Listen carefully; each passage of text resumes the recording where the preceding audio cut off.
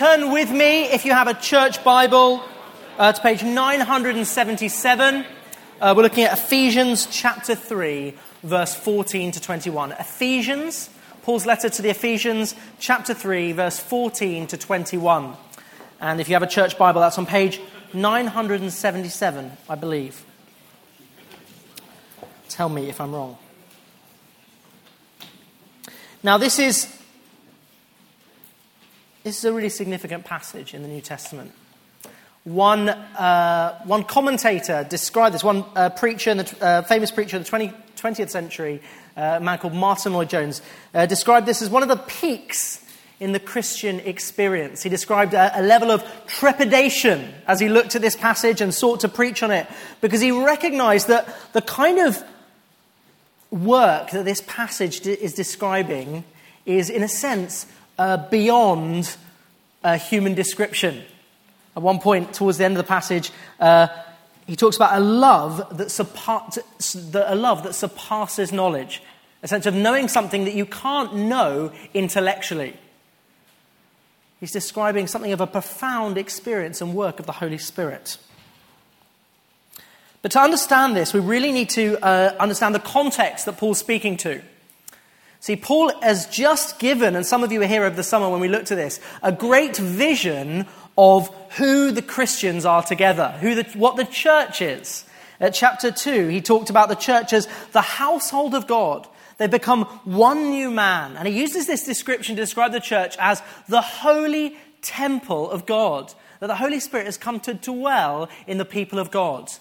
And as you see in your mind's eye this picture of a holy temple, there's a sense to which we feel a little bit intimidated. Many of us wouldn't relate to that description of a kind of beautiful, holy temple. There's a sense of intimidation. And there's the natural question that we'll ask when you hear that is, how will the people of God live out this calling to become the holy temple? How will they be different to how they were before? How will they live such a different lifestyle as compared to their old lives? And Paul's first thought is not, I need to give you more teaching to understand how you'll become the people of God. It's actually, after a kind of brief digression at the beginning of chapter 3, it's this prayer. This prayer is Paul's hope for how the people of God will become everything that God has called them to be. So I want to read it to you, then I'm going to pray for us, and then we'll unpack it together. So Ephesians 3. Verse 14. For this reason I bow my knees before the Father, from whom every family in heaven and on earth is named, that according to the riches of his glory, he may grant you to be strengthened with power through his Spirit in your inner being, so that Christ may dwell in your hearts through faith, that you, being rooted and grounded in love, may have strength to comprehend with all the saints what is the breadth and length and height and depth. And the object there is saying the length, the breadth, the height and depth of the love of Christ. And to know the love of Christ that surpasses knowledge, that you may be filled with all the fullness of God. Now to him who is able to do far more abundantly than all that we ask or think, according to the power at work within us, to him be glory in the church and in Christ Jesus throughout all generations, forever and ever. Amen. Let me pray. Lord, we tremble at your word together. We bow before you like Paul and say, Lord, we need this strength that he describes. We need your work in our hearts. We want to welcome your work. And I ask that you would come and illuminate in our hearts what it means to be transformed in the power of the Holy Spirit. Come and teach us, Lord. Lord, we thank you for this abundant love that you've revealed. As we dwell on this love, Lord, would you reshape us? Would you reshape our hearts and minds? Would be captured again by your love. Amen. Amen. So the very essence of what Paul is describing here is a kind of inner strength. You see the repetition of the word strengthen throughout this passage. Paul's great hope is that the work of the Holy Spirit in the life of the believer will strengthen them. So he's talking about a deep work into the very essence of who they are. Kind of a spiritual surgery, for want of a kind of analogy.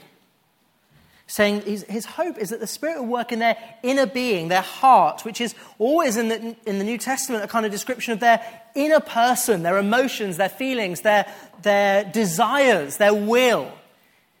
Saying, I'm praying for a deep work in your that would reshape your hopes, your desires, and your emotions. Really, this morning I want to unpack Paul's prayer for strength. Before we unpack how he does this, I first of all want to say why he does this. Why this is so vital. Why we need this prayer for strengthening. And then I want to take you to how. And I want to really look at the two emphases that Paul has for us. One, that the Holy Spirit wants to come and transform you from the inside. He wants to reshape your inner life. I also want to show you how the Holy Spirit wants to reveal the love of Christ to you. That you need to be rooted and grounded in this great love that Paul describes. That is an absolute requirement for the Christian life. To be the people of God that he's called us to be. As we do that, I want us to see something of the full extent of the transforming work of the Spirit in the life of the believer. But before we do that, I want to say, well, why is this inner strength so relevant to us? Why is it important that we look at Paul's prayer this morning? I want to give you a few reasons. First of which is, for some of you, perhaps for many of you, the Christian life feels difficult. The Christian life feels like a set of failed resolutions. It's now the 19th of January. Maybe some of you can relate. You started the year. You said, I'm going to read my Bible every day. I'm going to, stop doing this. I'm going to start doing that. 19 days later, you feel like you want to give up. You've already failed. Maybe you've resolved to avoid a certain sin. You want to cut something out of your life. But you feel defeated by that battle. The Bible puts it in incredible terms. He talks about returning to your sin like a dog returns to its vomit. And some of you know that sensation of going back to the thing that you had committed not to do. And yet, try as you might, you feel defeated in that battle. You feel like a failure. You're not the man or woman you want to be. And actually then when you hear this call to holiness, you hear this great vision of becoming the holy temple of the living God that Paul had just given them in Ephesians chapter 2, it doesn't excite you, it doesn't fill you with joy, instead it crushes you. You kind of feel like, yeah, maybe that's for some other type of Christian, but it's not for me. And yet this passage is about relocating the hope for the Christian life. Not in our strength or ability to follow Christ on our own, but instead in the work of the Holy Spirit. God himself at work in our hearts.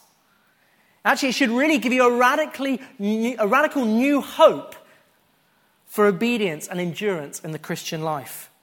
I want to show you how the Holy Spirit wants to make you the people you've been called to be. I think this also speaks, by the way, to the non-Christian. If you're not here and you're not a Christian, and you think, I could never become a Christian. When I think about the requirements of what it means to follow Christ, that feels just absolutely impossible. And I want to say, if you understand that, you've understood something about the Christian faith. It is absolutely impossible in your own terms to be obedient to Christ. That's the kind of starting premise of the Christian life. Actually, you realize that when you become a Christian, something significant happens in your life that changes the very nature of who you are and changes your ability to follow Christ's demands. So, first of all, Christian life feels difficult. I think this prayer also speaks to our spiritual apathy. Many of us, whether we want to admit it or not, will recognize that the greatest problem in our spiritual lives is not a lack of knowledge, it's not a kind of lack of awareness of how to do the Christian life, but it's a sense of spiritual apathy, a lack of hunger for God. Many of us lack any sense of desire or desperation for the work of God, for the power and the presence of God in our lives. I think this is actually the real reason behind our prayerlessness. Prayerlessness, you know what I mean? Our lack of prayer. You know, I don't know if you've ever, I I don't know if you've ever been through a busy period in your life and you're looking at your life and you're thinking, I'm just so busy, I've fallen out of the routine of spending time with God each day. I know when I'm kind of settled and I have more time, then I'll get back to it. And then you go on holiday and you don't pray. And you think, well, hang on a minute, I thought my problem was that I didn't have any time, and then suddenly I've got all the time in the world, and actually suddenly prayer doesn't just erupt out of my life. It speaks that actually your problem is not a problem of time management, although some of you may have that problem as well. The problem is one of hunger, one of spiritual apathy. And as we immerse ourselves in Paul's prayer here, we'll see that he has a radically different attitude and expectation of the work of the Holy Spirit in his life. I think you can't help but see when you kind of get really close up to his vision of God's love and power, you can't help but be changed by it as a result. And thirdly, I think it's because actually when we look at this, what Paul's describing here, this inner strength, this work inside ourselves that he wants to do, actually you'll see that this is something that our culture is crying out for. Maybe you're not a Christian here and you think, what relevance does this have for me? Surely this is to Christians, and it is written to Christians. But what Paul is describing here, actually I think is what our culture really lacks. You see, you can see this in the plethora of self-help books and podcasts and all sorts of different resources that people are getting their hands on. I think one man I read said it's something like 800,000 or so self-help books on Amazon, and I'm sure you can go and do your own research and see just that there's so much that we're looking for tools to order the inner life. You know, we've been told for this generation at least, but for many years we've been told that when we have desires, we just need to act on them and respond to those desires. If it feels good, do it. So we've been told to kind of just let go and follow those desires. And then, of course, we find ourselves being ruled by those desires, being controlled by those desires. And so our generation is kind of crying out for ways to control our desires, whether that be kind of self-mastery, productivity hacks, concentration hacks. How do I get back to focusing? Diets or months of deprivation, veganuary or dry January or whatever going to give up next. You're trying to control your desires. And Paul is speaking really about the key to self-mastery, the way that Christ wants to come in and reorder your inner life. Also, I think there's often in our culture a strong desire to try and establish a sense of self-worth, a sense of wanting to fight our insecurities. One of last year's bestsellers was The Subtle Art of Not Giving Up. I'll let you fill in the blank. But essentially, there's so many in our culture who are trying to escape the tyranny of being controlled by the opinion of others, overcoming insecurities, ignoring that inner critical voice. That's the language that our culture speaks of. Pick up any book, and it'll talk in those around kind of the inner life, and it'll talk in that kind of language.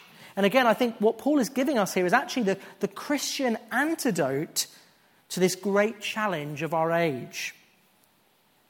So Paul is giving us really a vision of how to grow up in the Christian life, how you have the courage, the strength, the perseverance to follow Christ. So then let's bring on to my first point, really, which is you need to be strengthened. The great conviction that is driving Paul is that you need to be strengthened for the Christian life. You need the help of the Holy Spirit. The problem is that many of us, when we read this prayer, we don't share Paul's conviction. You might say, well, I'm not against what Paul's asking for here, but it doesn't grab you. You don't feel that same sense of desperation that you can see in Paul as he's kneeling before the Father. I think, again, we can see that in our lack of prayer. So first of all, we have to establish, why do we need this? Why do we need this prayer, this strengthening, this work of Christ in our hearts? Well, firstly, I think we've forgotten how difficult the Christian life is.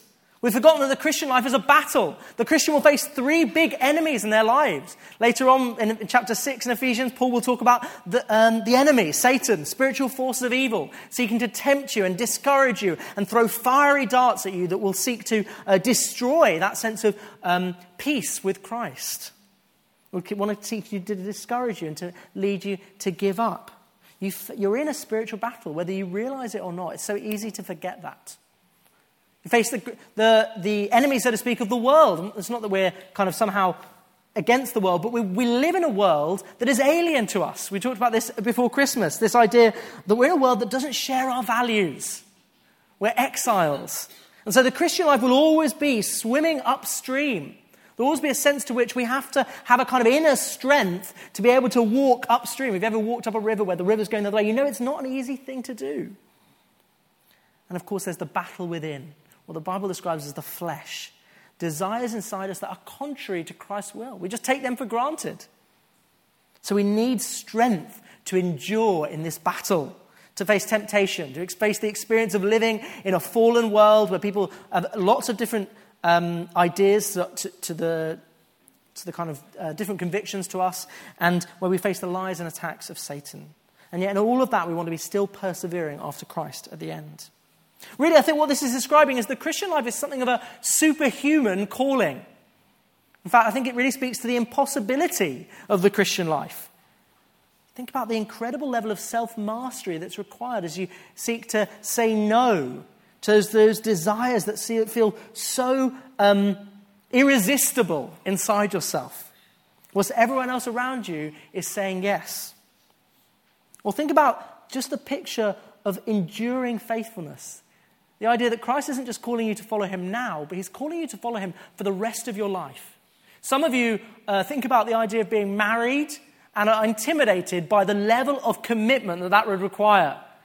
You think about the idea that I would have to continue to love and serve and commit to my spouse for the whole of my life. You think that just feels too much commitment. That just feels impossible. Many of you doubt your own ability to stay faithful to that commitment. Well, I think in a sense, what I'm saying is you need to have that same sense of kind of almost, intimidation is probably the wrong word, but a same sense of gravity about the lifelong calling to follow Christ. This is a marathon, not a sprint. And some of you don't feel this because you've minimized the Christian life. Your vision of the Christian life is too small. You understand the Christian life really is to basically following the same individualistic patterns of life as everyone else around us, living for yourself and your own goals, and you've sanctified it. Maybe you pray about it, maybe you kind of attach almost a kind of spiritual veneer, but fundamentally you're about the same kind of individualistic passions that you always were. I think what you missed is the fact that the Christian life is much more than that. There's an inherent outward focus to it, a willingness to lay down your life, to take up your cross, willingness to serve your brothers and sisters, a willingness to push in to others in pursuit of making much of Christ in the world. Our vision is too small. And really what I think we're speaking about is a fundamental complacency about the Christian life.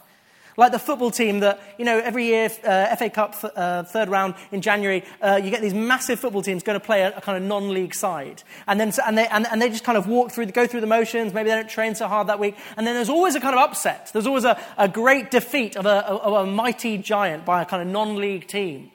There's a sense in which they've been complacent. They've underestimated, thank you. Thank you. They've underestimated the enemy. They've underestimated the Christian life. When you understand the full call of what it means to follow Christ, I think you will want to join Paul on his knees before the living God. I think the second reason why we don't feel the need for what Paul's describing here is because we have a radically different approach to weakness. See, we don't feel this need because I think, in a sense, we're denying our own weakness. We live in a world that encourages or requires strength. You see it in kind of what our vision of what a good leader is. And you think, well, it's someone who's strong, who knows their convictions, who's kind of able to ignore any other voices. And you need to be a strong person. You'll see, if you go on YouTube, whatever, you can see lots of videos of how to be strong, how to ignore the critics and all sorts of, find that kind of strength. And almost intuitively, we want to be strong and not weak. So when we experience weakness, when we recognize our own frailty, we want to deny it. We want to try and muster up the strength to carry on. And yet Paul's taking precisely the opposite approach. The very posture that he's modeling for us in this prayer, kneeling before the Father, is one of dependence. He can admit his weakness because he's found the ultimate source of strength. You can see this elsewhere in 2 Corinthians when he talks about the thorn in the flesh. It's like possibly a struggle with sin, possibly a kind of suffering, a sickness. We're not really told, but he asks God to remove it. But this is God's response. But he said to me, my grace is sufficient for you. My power is made perfect in weakness.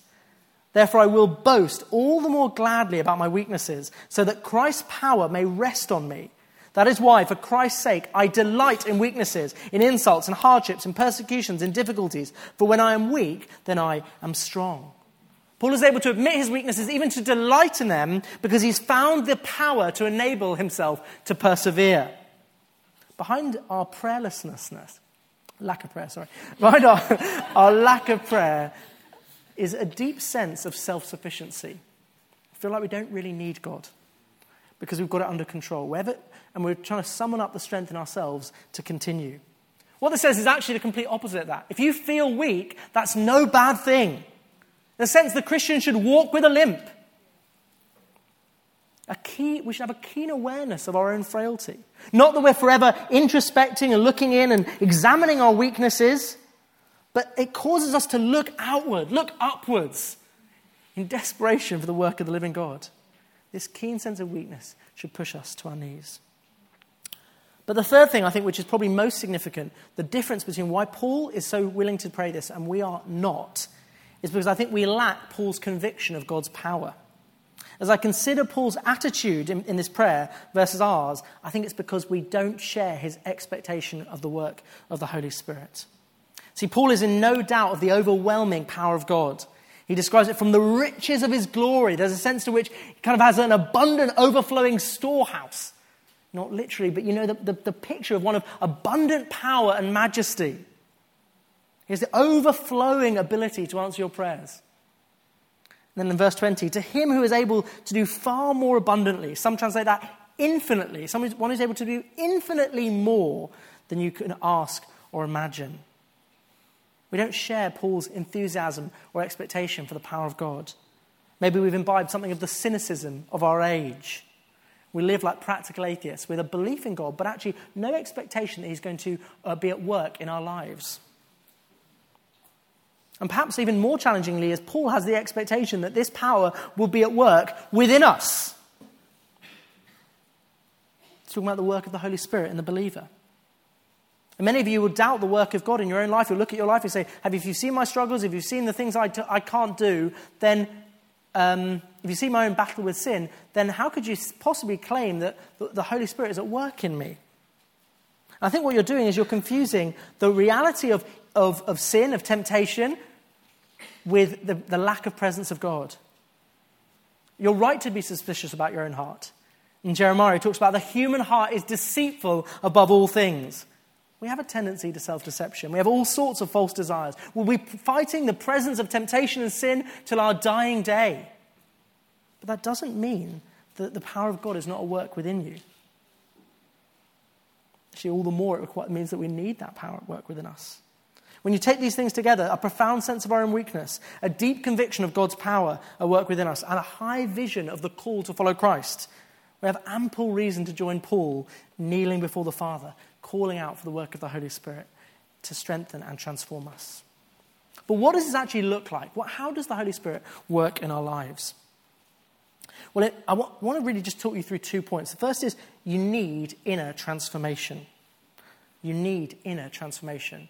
The work of the Holy Spirit, we're not expecting something, necessarily kind of all guns blazing, powerful encounter with God, although, of course, that's within our expectation for the church.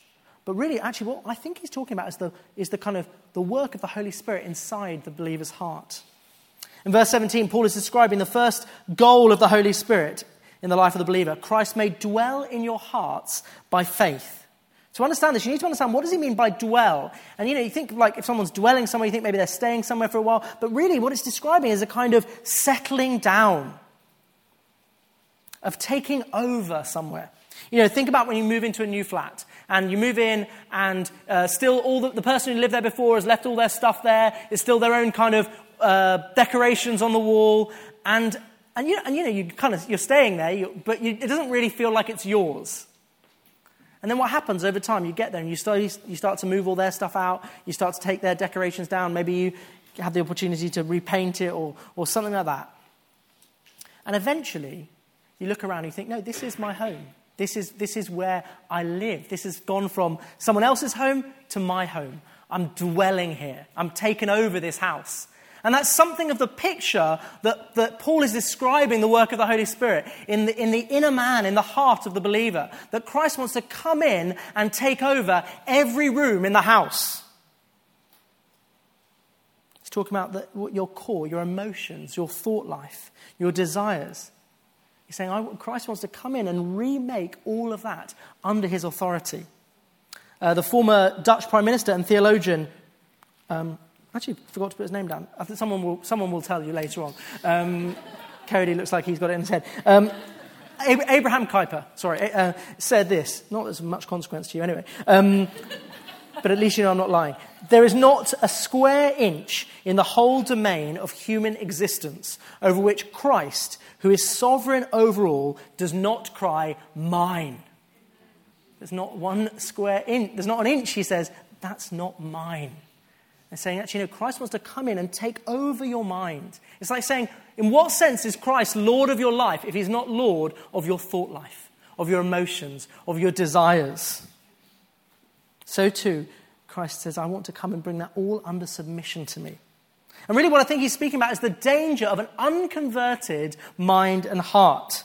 You kind of live in a partially converted state. You've given your life to Christ, but you've not surrendered your thought life, your emotions, your desires to Christ. And so what's happening is you're allowing a whole host of different thoughts and desires to dominate your thinking, to take over your heart and mind, which don't reflect the reality that you now find yourself in. You're now under Christ's authority. You're in his kingdom. And yet your mind and your heart and the thoughts and the passions of your heart do not reflect that new reality.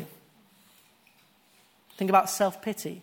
How it's so easy that you feel hard done by, maybe things don't quite go your way, and you start chewing over your frustrations. You start to feel angry and bitter at the world. Maybe not at anyone in particular, but just a sense of kind of, I have not been dealt a good hand. You start to lament your own circumstances. You've lost sight of the goodness of God and his gifts to you. You're not walking in thankfulness, but in self-pity. Or anxiety about the future, how easy it is to start worrying about the future. Maybe your job prospects, or maybe your relationship status, or you start losing sleep, you start fixating, you start building yourself a plan. As you go to bed at night, you're kind of thinking through all the different things you need to do to fix that solution in the future. And really what's happened is you've allowed anxiety to start to dominate your thinking. You've lost sight of the reality that Christ is sovereign. Or Paul describes it in Ephesians 4. He describes, let all bitterness and wrath and anger and clamour and slander be put away from you, along with all malice. Now, of course, there's some actions there he might be talking about, but he's also talking about an attitude. How easy is it someone wrongs you, someone does something against you, and you don't forgive them. And then slowly you start to chew it over in your mind, and maybe you start to nurse that wound, start to remind yourself constantly of what they did to you. And you're slowly, that unforgiveness is just building up in your heart until you can't speak to them. Or maybe you do speak to them, but in your heart you know that you've got resentment towards them. Maybe no one else knows. Maybe you manage it by not talking to them, by avoiding them. But inside you're bitter to them. What you haven't realized is those desires, those feelings, that anxiety, the bitterness, the self-pity don't belong in the house anymore. It's like there's a new owner who's come to take control. Christ has come in to live in that house, but the junk that was there from the old owner is still there. You need to get rid of that junk. You need to kind of do a house cleaning. Say, no, this stuff, these feelings, these emotions, they don't belong here anymore. There's a new owner of the house, and he's come to make it his own. The Holy Spirit wants to come in and do heart surgery in us, to replace old patterns of thinking, to replace anger with love, to replace anxiety with peace, to replace despair with joy, to replace self-pity with thankfulness. Christ wants to come in and take over and shape your thought life. Don't hear me wrongly. I'm not saying you need to be unthinking robots, ignoring your emotions or thinking that emotions are bad things. Neither am I calling you to deny the presence of unhelpful desires and emotions in your heart. I take for granted that they will be there. No, what you need to do is take every thought captive in submission to Christ. We're bringing every thought, every emotion, every desire into obedience to Christ. In 2 Corinthians, Paul says this, "For the weapons of our warfare are not of the flesh, but have divine power to destroy strongholds. We destroy arguments and every lofty opinion raised against the knowledge of God, and take every thought captive to obey Christ." What you have to ask yourself is, when I'm thinking this, when I'm allowing this thought, these different feelings or emotions to go through my head, do they reflect the new reality that I found myself in? Do they reflect the fact that Christ is Lord? It requires a certain sense of ruthlessness. As that situation arises, as that thought crosses your mind, cut it off. Kill it straight away. Don't allow it to fester. Don't allow it to circulate. Just get rid of it. Your boss comes to you this week and says, "Look, we're thinking about making some redundancies."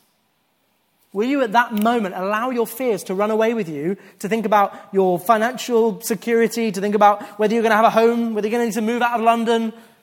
Or will you at that moment say, "No, I'm not going to fear my future because I follow and obey a Christ who is Lord of the universe. I need not jump straight into fear at this moment." Or when that inner critical voice comes, maybe you're about to give a presentation at work, maybe you're about to do something you haven't done before, and you hear it says, "You're rubbish, you're a failure. You might as well give up now. You can't do this. You can't obey God." Say, "No, those lies don't belong here anymore." And I just want to say, don't be surprised when this wrong thinking comes up. Our hearts are messy, deceitful. They're going to all sorts of different thoughts and emotions are going to come up. Paul talks about needing to be renewed day by day. As the outer self is wasting away, the inner self is renewed day by day. So there's a sense that this is a constant work of the Holy Spirit coming to take control over every part of the inner life. But if you get this right, if you change your heart, everything else flows from that. So the Bible talks about the heart as the driver of your life, so to speak.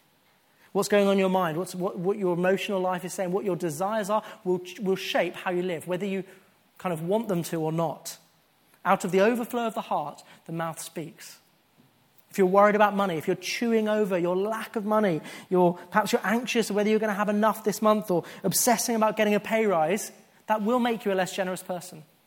Whether you kind of consciously do it or not, that fear, that anxiety about your finances will percolate out into lack of generosity. Or if you're an anxious person and maybe you're worried about what people think of you and you're always kind of obsessing about that, actually it will stop you from loving others. It will instead you will look at people as people to make happy, so to speak, but actually you won't be focused on loving them. But if you get this right, change your heart, change those emotions, change those desires, it will work its way out in your life. So empowered by the Holy Spirit, we need to clean house, allow him to come in to all of it so that Christ truly dwells.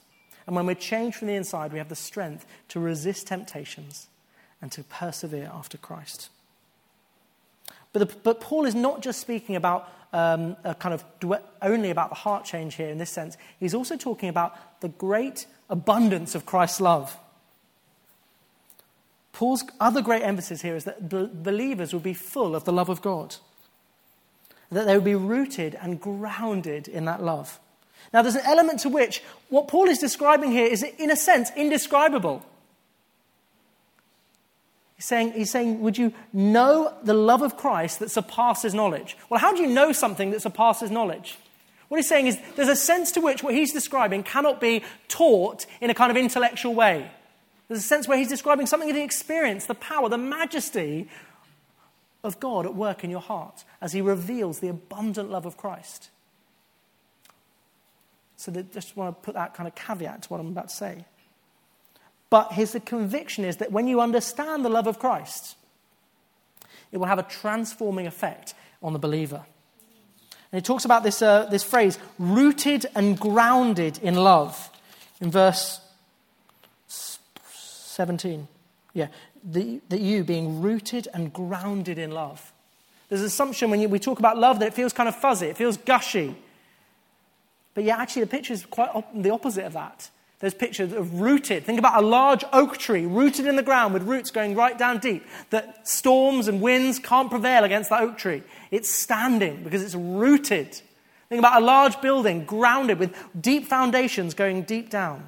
Saying people who have understood the love of Christ, people who've encountered and experienced the work of the Holy Spirit, people who've just understood this love are steadfast. They know who they are. They're not easily moved by the opinions of other people. And of course, this speaks directly to our insecurities. We live in something of an age of insecurity, the digital age where our lives are on show in all sorts of ways. And each one of those different mediums, there's networks, etc., is an opportunity for people to express approval or disapproval of you. So we become obsessed with likes or clicks or swipes or whatever it is, ways that basically tell us we're valuable or not. And so our happiness becomes kind of controlled by the opinion of others, the reactions of others. It almost becomes like a kind of slavery to other people. Or others of us might just use our achievements and our accomplishments as a way of trying to convince the world that we are valuable, that we should be approved of. You'll know this will be true of you if when you do something and no one approves you, no one says, brilliant, great job, then you think, and you feel disappointed by that. Actually, the answer is you weren't really doing it for the purpose, for kind of its own sake. You were doing it for the approval of others. And what it's saying is that the believer is dead to these concerns. That they found a much more enduring love, a permanent love, a firm, unchanging love. Firm enough to be your foundation. See, the love of this world, the approval of other people, whether it's through digital medium or just, expressed in normal human life, it's conditional. Whether that be friendships or even romantic relationships, people leave us. You might be familiar with the term ghosting, the kind of idea that you're in some kind of relationship and then people just walk away. Cody's nodding his head. I hope that's not your experience. There's a sense to which all of the loves of this world, the loves that we might chase after, are conditional. They're insecure. People can ditch you. But this love is certain. This love is inexhaustible. Paul's saying you can never plumb the depths of the love of Christ. It surpasses knowledge. You need the help of the Holy Spirit to even comprehend the majesty of Christ's love for you. Verse 18, may have strength to comprehend with all the saints what is the breadth and height and length. What he's saying is almost you need your muscles to be strengthened even to be able to carry this thing. How silly we are when we change ourselves, when we relax our convictions, when we try and shift what we're really about in the vain hope that someone might like us. When we've already received this abundant love that is almost immeasurable. Such a danger for the Christian to be controlled by the opinions of others. Because as we've spoken about at length, we live in a world where people have very different convictions and beliefs to us. Where the people around us don't think the way we do. So if you're worried what people think of you, if you're shaped by the opinions of others, then inevitably that will lead you to not follow Christ in some way, in some part of your life. Because you'll be affected by their approval and you'll be running to their approval rather than running to the approval of Christ. So dangerous. And what he's saying is the great antidote to those insecurities, the great antidote to that almost intrinsic desire in each of us for this kind of love and approval is that we have found the most abundant, inexhaustible love in Christ. Saying Christ's love is a firm foundation. There's a sense to which this is subjective, he's talking about an experience, but there's a sense to which Christ's love is absolutely... There's nothing subjective about the love of Christ in one sense. At the very center of the Christian faith is Christ's death on the cross. It's a fact. It's a historical event. It's the event that you can look to when you maybe say, I've never experienced what you're talking about here. I have no frame of reference to describe, to hang on to what Paul's describing when the Holy Spirit might reveal the love of Christ. But you know that he loves you because he died for you. There's no doubting that.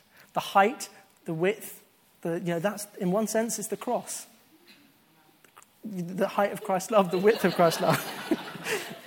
Navigation was never my strong point. So you have an absolute guarantee in the cross of Christ's love. It's a firm foundation which you can stand on. And the question is, have you rooted yourself in his love? Have you made Christ's love your foundation? Are you looking to Christ, or are you looking to the approval of the world for your love, for the love that every human being needs? Ask any secular psychologist, any kind of different people thinking about childhood and all sorts of things. You'll know that the human being needs love. Love for development. They talk about how if a premature child is massaged, then they will grow further. They talk about a loneliness, a lack of relationships in your life will have all sorts of negative health consequences. It's written into the very fabric of the human being that we need love. Why? Because we were made for a loving relationship with the one who made us. You don't graduate from this. Some of you, when you think about this, you say, this whole love business just feels very fluffy. Give me meat. Give me doctrine. Give me truth. Give me the hard stuff. Well, actually, my warning to you, the great danger is that you would become, is not that you would become too focused on the love of Christ, but that you would grow cold. In Revelation 2, Jesus is speaking to it's actually to the Ephesian church, I think. And this is what he says to them. He says, I know your deeds, your hard work, and your perseverance.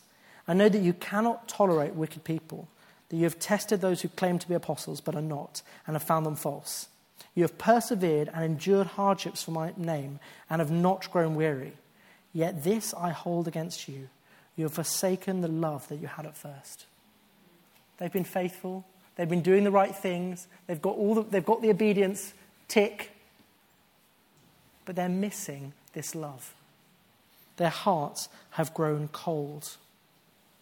Just as Christ is not content with a kind of superficial obedience, so too Christ is not content with just a kind of just actions to obey him. He wants your heart. He wants to be the object of your affection. As you encounter this immeasurable love of Christ, as the deepest longings of your soul are satisfied, so your heart will be warmed towards Christ. This is the greatest antidote to the danger of your heart growing cold. But this is not just an introverted experience with Christ. This is not just for our sake. Actually, as you experience the love of Christ, as your roots go deep down into the love of Christ, so this love becomes the fruit of your life. It's not simply enough to experience or glimpse this abundant love. It should profoundly reshape your affections and your life. As you think about what you take in will shape who you are. I don't know if you remember that not very nice drink called Sunny Delight. Sometimes there were stories, and I believe in the US, of people drinking so much Sunny Delight that they looked a little bit orange. Like you might come out of a sunbed, that kind of idea. And there's a sense to which what you take into you will obviously shape who you are and how you live. And so here we're saying actually the Christian, as they put their roots deep down into the love of Christ, it will transform their heart. It will transform the way we relate together. It's why the defining ethic of the church is one of love for one another. It's why this is meant to be a countercultural community of brothers and sisters laying down their lives for one another, not because it's just some good idea, because it flows out of the love of Christ. It's that same love that pushes us out into the world, that means that we're not just kind of going through the motions of life, doing the things that everybody else wants to do, but adding a spiritual vinegar. No, we're laying down our lives in sacrifice. Why? Because we've tasted, we've drunk from this unquenchable river of Christ's love. And so it becomes who we are. It reshapes our heart and pushes us outward. Love must be your motivation in the Christian life. A love for Christ and a love for your brother and sister. Please don't serve on a Sunday out of duty. Please, you'll quite quickly dry up, and it won't lead to flourishing. And instead, we become ruggedly determined to love others. There's a sense to which Christians are kind of pushing into the world. Even when we get rejected, we continue to love the people around us.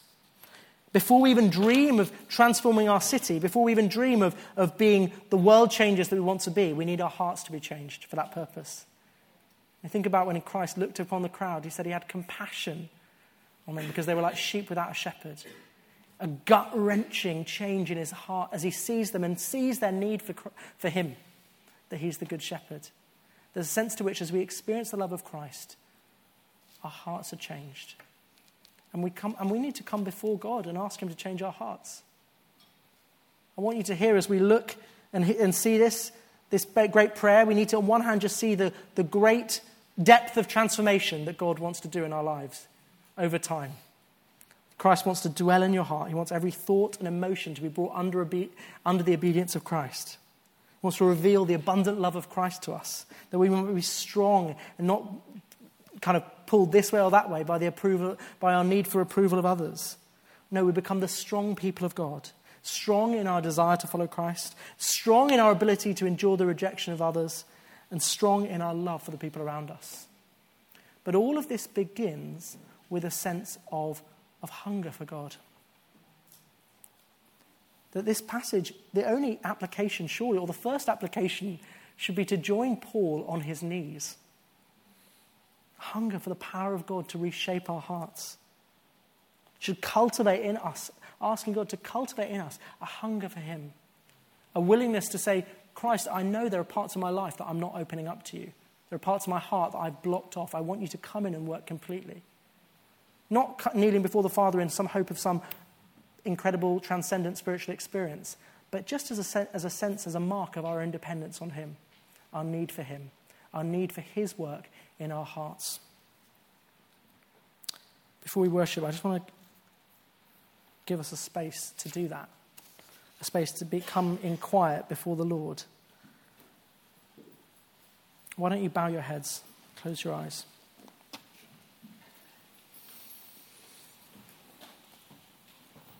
Perhaps some of you want to join Paul in this way, on your knees before the living God.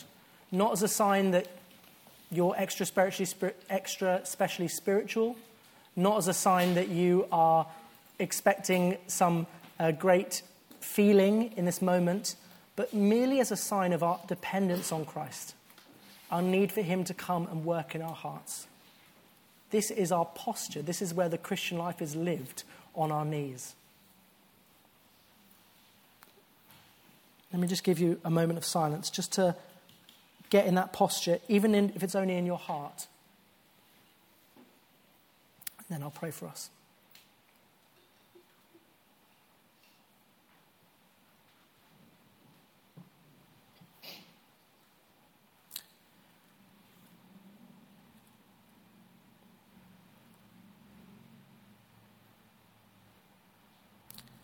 Lord Jesus, we want to come humbly before you and recognize our own weakness, our frailty, our need for your strengthening. Lord, we want to repent of not believing and trusting in your power to change our hearts. Lord, we want to come and welcome your work in our hearts. We want to ask with Paul that you would come and dwell in our hearts. That you would take every emotion, every desire,